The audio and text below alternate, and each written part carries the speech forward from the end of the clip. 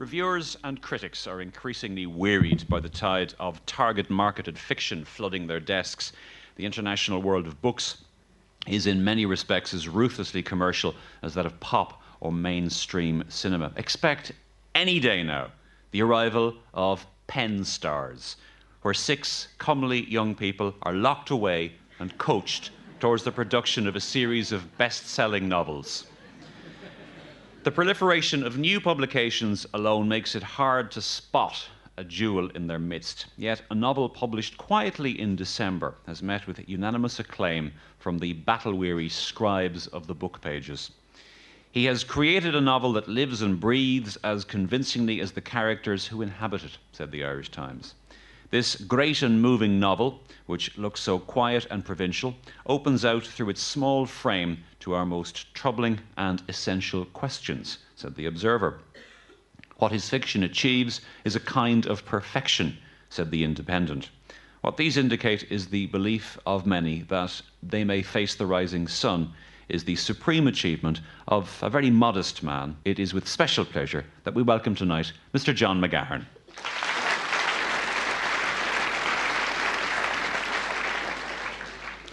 Now, your novels seem to be populated with widowers, and the assumption would be that this is because of the death of your mother when you were very young.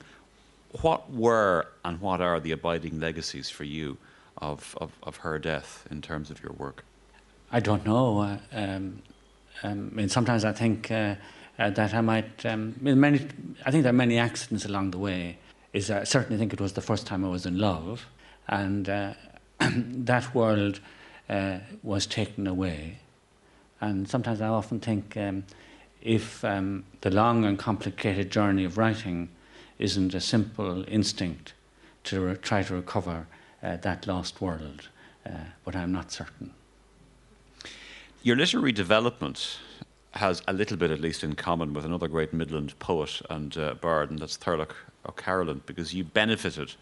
He was fostered out to a family. You benefited from the generosity of another family, didn't you? Yes. I mean, I certainly wouldn't have been a writer without the Moroney's.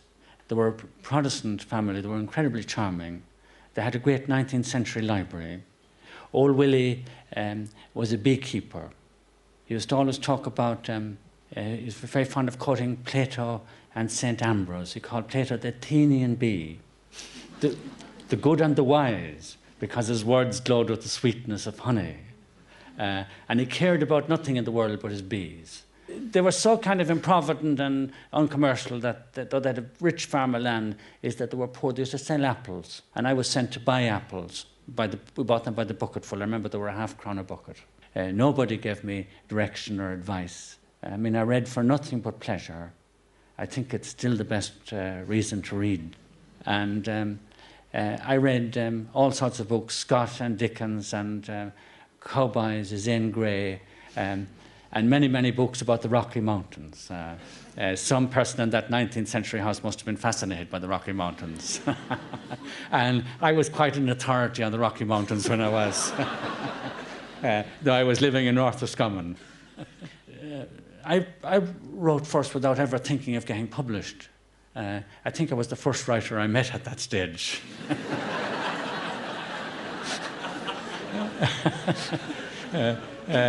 And in a way, the writing was an extension of my reading. I do believe very seriously that there's not a great deal of difference between the artist and the reader. I think each of us has a private world that others cannot see.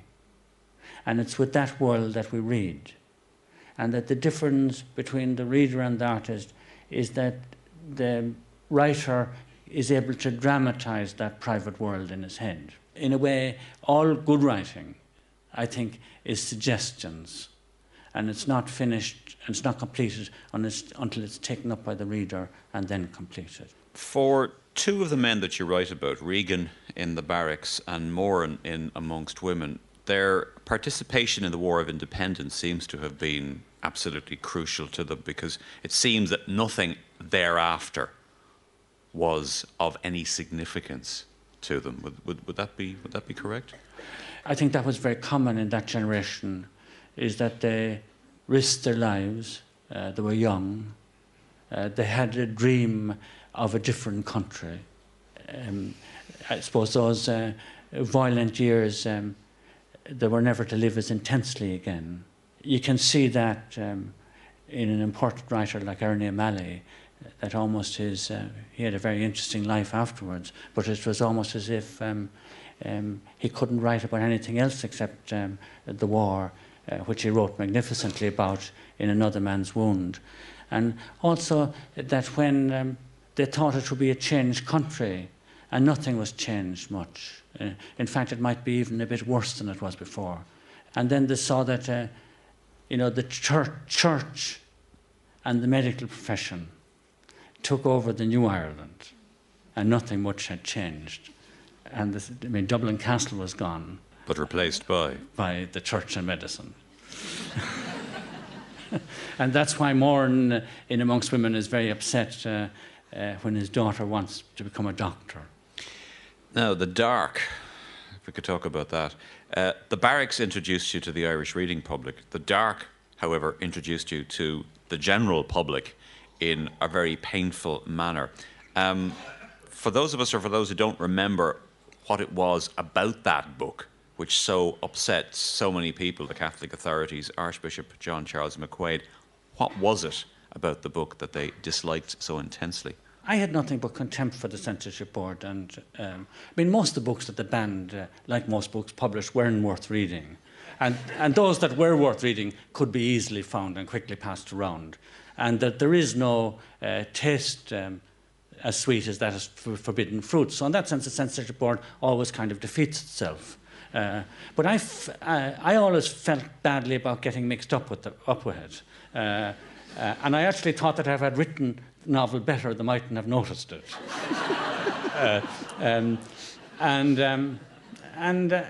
I thought that there was a time. It's different now. Is that it was said that if you were an Irish writer, that you wanted to go abroad, that you have to go to Paris because of the great examples of Beckett and Joyce and people like that. I always thought that it would be ridiculous for, say, you couldn't imagine a French writer having to go abroad to be a French writer, or an English writer like Larkin or Waugh having to go abroad to be an English writer. I said we could write as badly in Ireland as anywhere else. I was a bit ashamed, and in that sense I was belonged to the first generation to be born into this country. It was our country now, we wanted to make it as good as we could. We couldn't blame anybody else. And I thought that just with our censorship board and all those we were making bloody fools out of ourselves. And I was kind of ashamed. Was there a bit of divilment in then writing a book, or in calling a book The Pornographer, albeit a decade and a half after the Dark controversy? Was there a little bit of sort of, irony there, did you think? Or were you aiming at that? No, maybe unconsciously, but it was an attempt to write about sexuality, which is probably impossible anyhow. I see pornography as the opposite of human sexuality. In what sense? Well, pornography is heartless, it's mechanical, it's inhuman in a way, and everything goes right in it.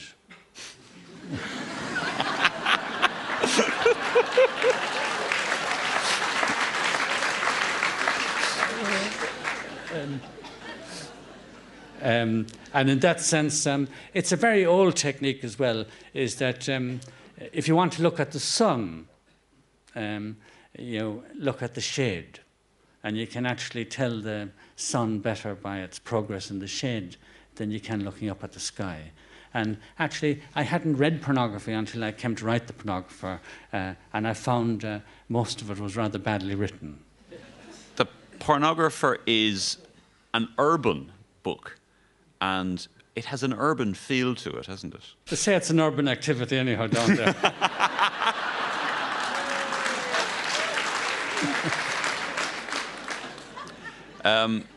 You're going to read us an extract from the Pornographer. The reason I picked this out, because in a way it leads into those visits in that they may face the rising sun. It deals with an institution called Sunday Visiting. And in a way, the telephone has done away with it. But I think that anything deep in human nature always takes some other shape. I had now visited, in the sense of doing something in terms of something else, my aunt so often and so regularly in the hospital, that the visits had come to resemble those she was so well used to among relatives on Sundays in the country. Cars pull up outside. Apologies and cautious smiles ease themselves out of front seats. A child slams a back door. Having first discerned who has landed from the cover of the back of the living room, smiles of surprise and delight are wreathed into shape on the doorstep of the porch.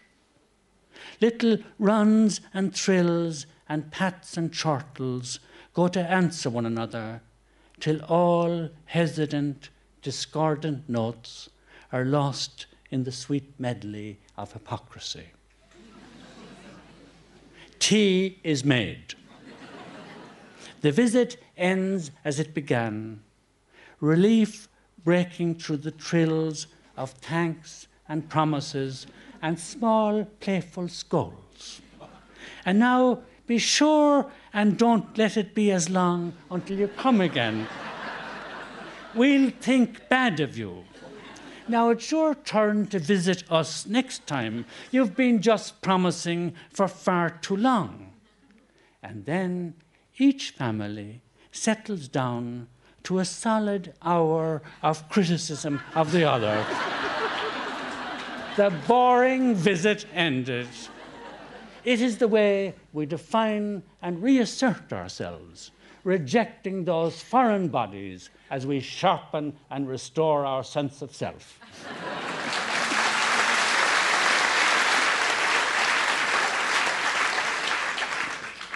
I want to talk briefly about Amongst Women. It strikes me that the children in a lot of your books, if not all your books, show an amazing tolerance of domineering parents or domineering fathers, perhaps. Would that be fair? Well, I don't know. I mean, I don't think tolerance is the word. I mean, if you're a child, you're powerless and you have no choice. Yes, but then subsequently, I'm talking about the children when they become adults, that there's still some sort of respect, some sort of love almost, no matter how crushed that love has become. Well, I think that the parents are your first people, and in a way you can never dispense with them. No matter how they treat you? I think it's very difficult. The representation of Amongst Women on screen, I gather, I mean, I may be wrong in this, I gather you've never seen it. No, I didn't see it. I saw the promotional video and I saw that they had done a good job. And I was friendly with Tony Doyle. When the book was first published, he and I carved it up for book at bedtime at BBC. And when it was opened, I was reading at Foyles in London. There weren't many people there. And Tony and I went across the road and had a drink afterwards. And he had no idea, and I had no idea that it would become such a success then. And I told him that I wasn't going to look at it. And he didn't mind. I was very sorry when he died. We were friends. And the reason I didn't is that I think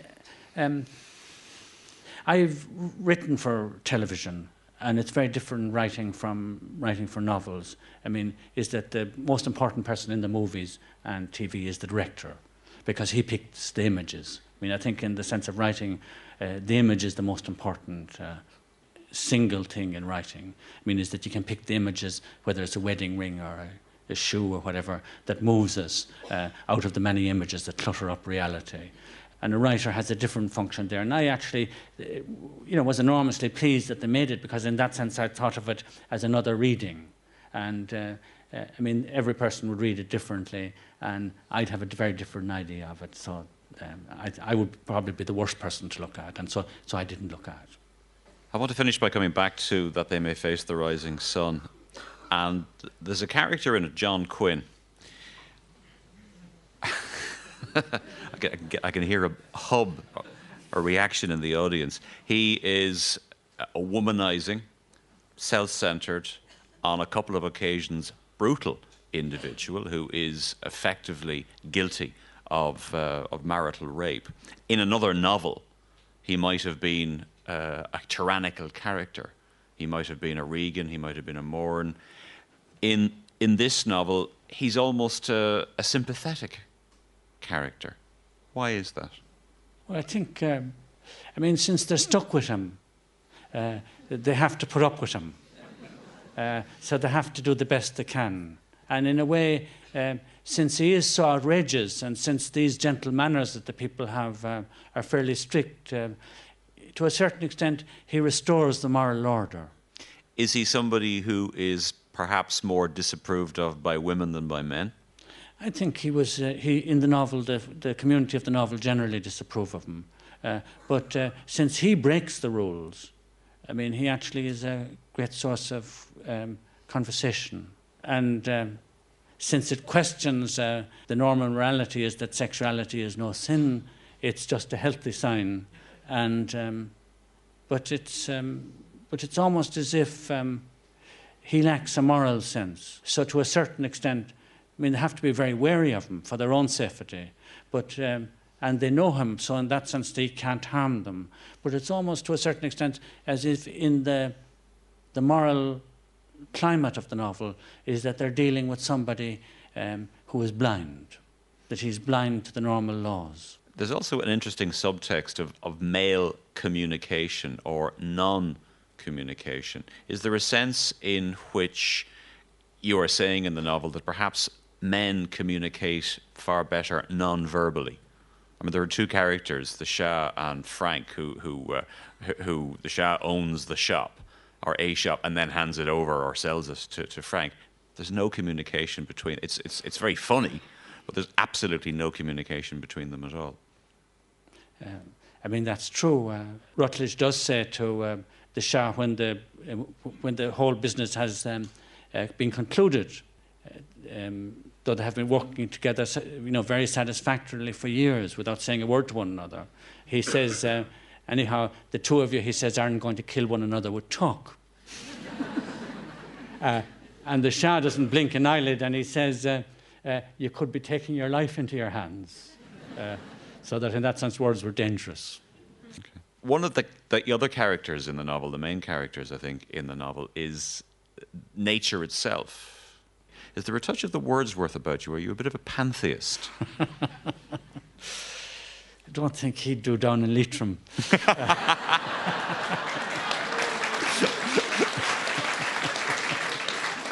No, I admire Wordsworth enormously. I think he's a great writer. I remember the man that gave me my first real job, Donald Gordon, in the University of Reading after I was sacked. I was enthusing about Yeats at the time, and I said Yeats must have been the greatest poet since Shakespeare. And Professor Gordon said very sternly to me, he said, you must pause at Wordsworth. You must certainly pause at Wordsworth. I think the place we live is part of our lives and is important. And I've been always fascinated by water, and in the sense the lake is the mirror of the lives, and it's also the mirror of the sky that we all live under. Finally, there's an elegiac quality about this novel. It's actually an elegiac quality that worries me slightly. Is there a sense in which we should be worried because of the amount of time that it takes for you to write a novel, because of your perfectionism, that this might be the last one? Well, I'm always hoping it'll be the last one. I feel like writing again. But what happens when one starts a book, one never knows what's going to happen. And in fact, in a way, I think the writer writes in order to discover something.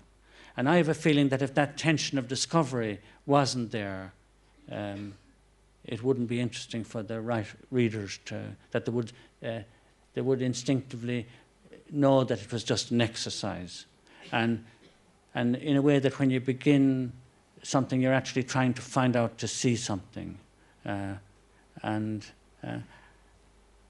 mean, I'd be very happy not to write again, but I think coming back to happiness again, I liked the story of Suevo, who was James Joyce's friend. He was very witty, and when he was dying, he was in a motor accident. Some foolish person asked him what was dying like. Isn't that a terrible question?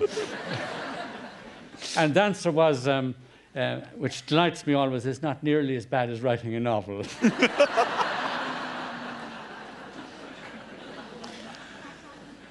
John McGahern, it's been an absolute pleasure and a total privilege to talk to you. Thank you very much indeed.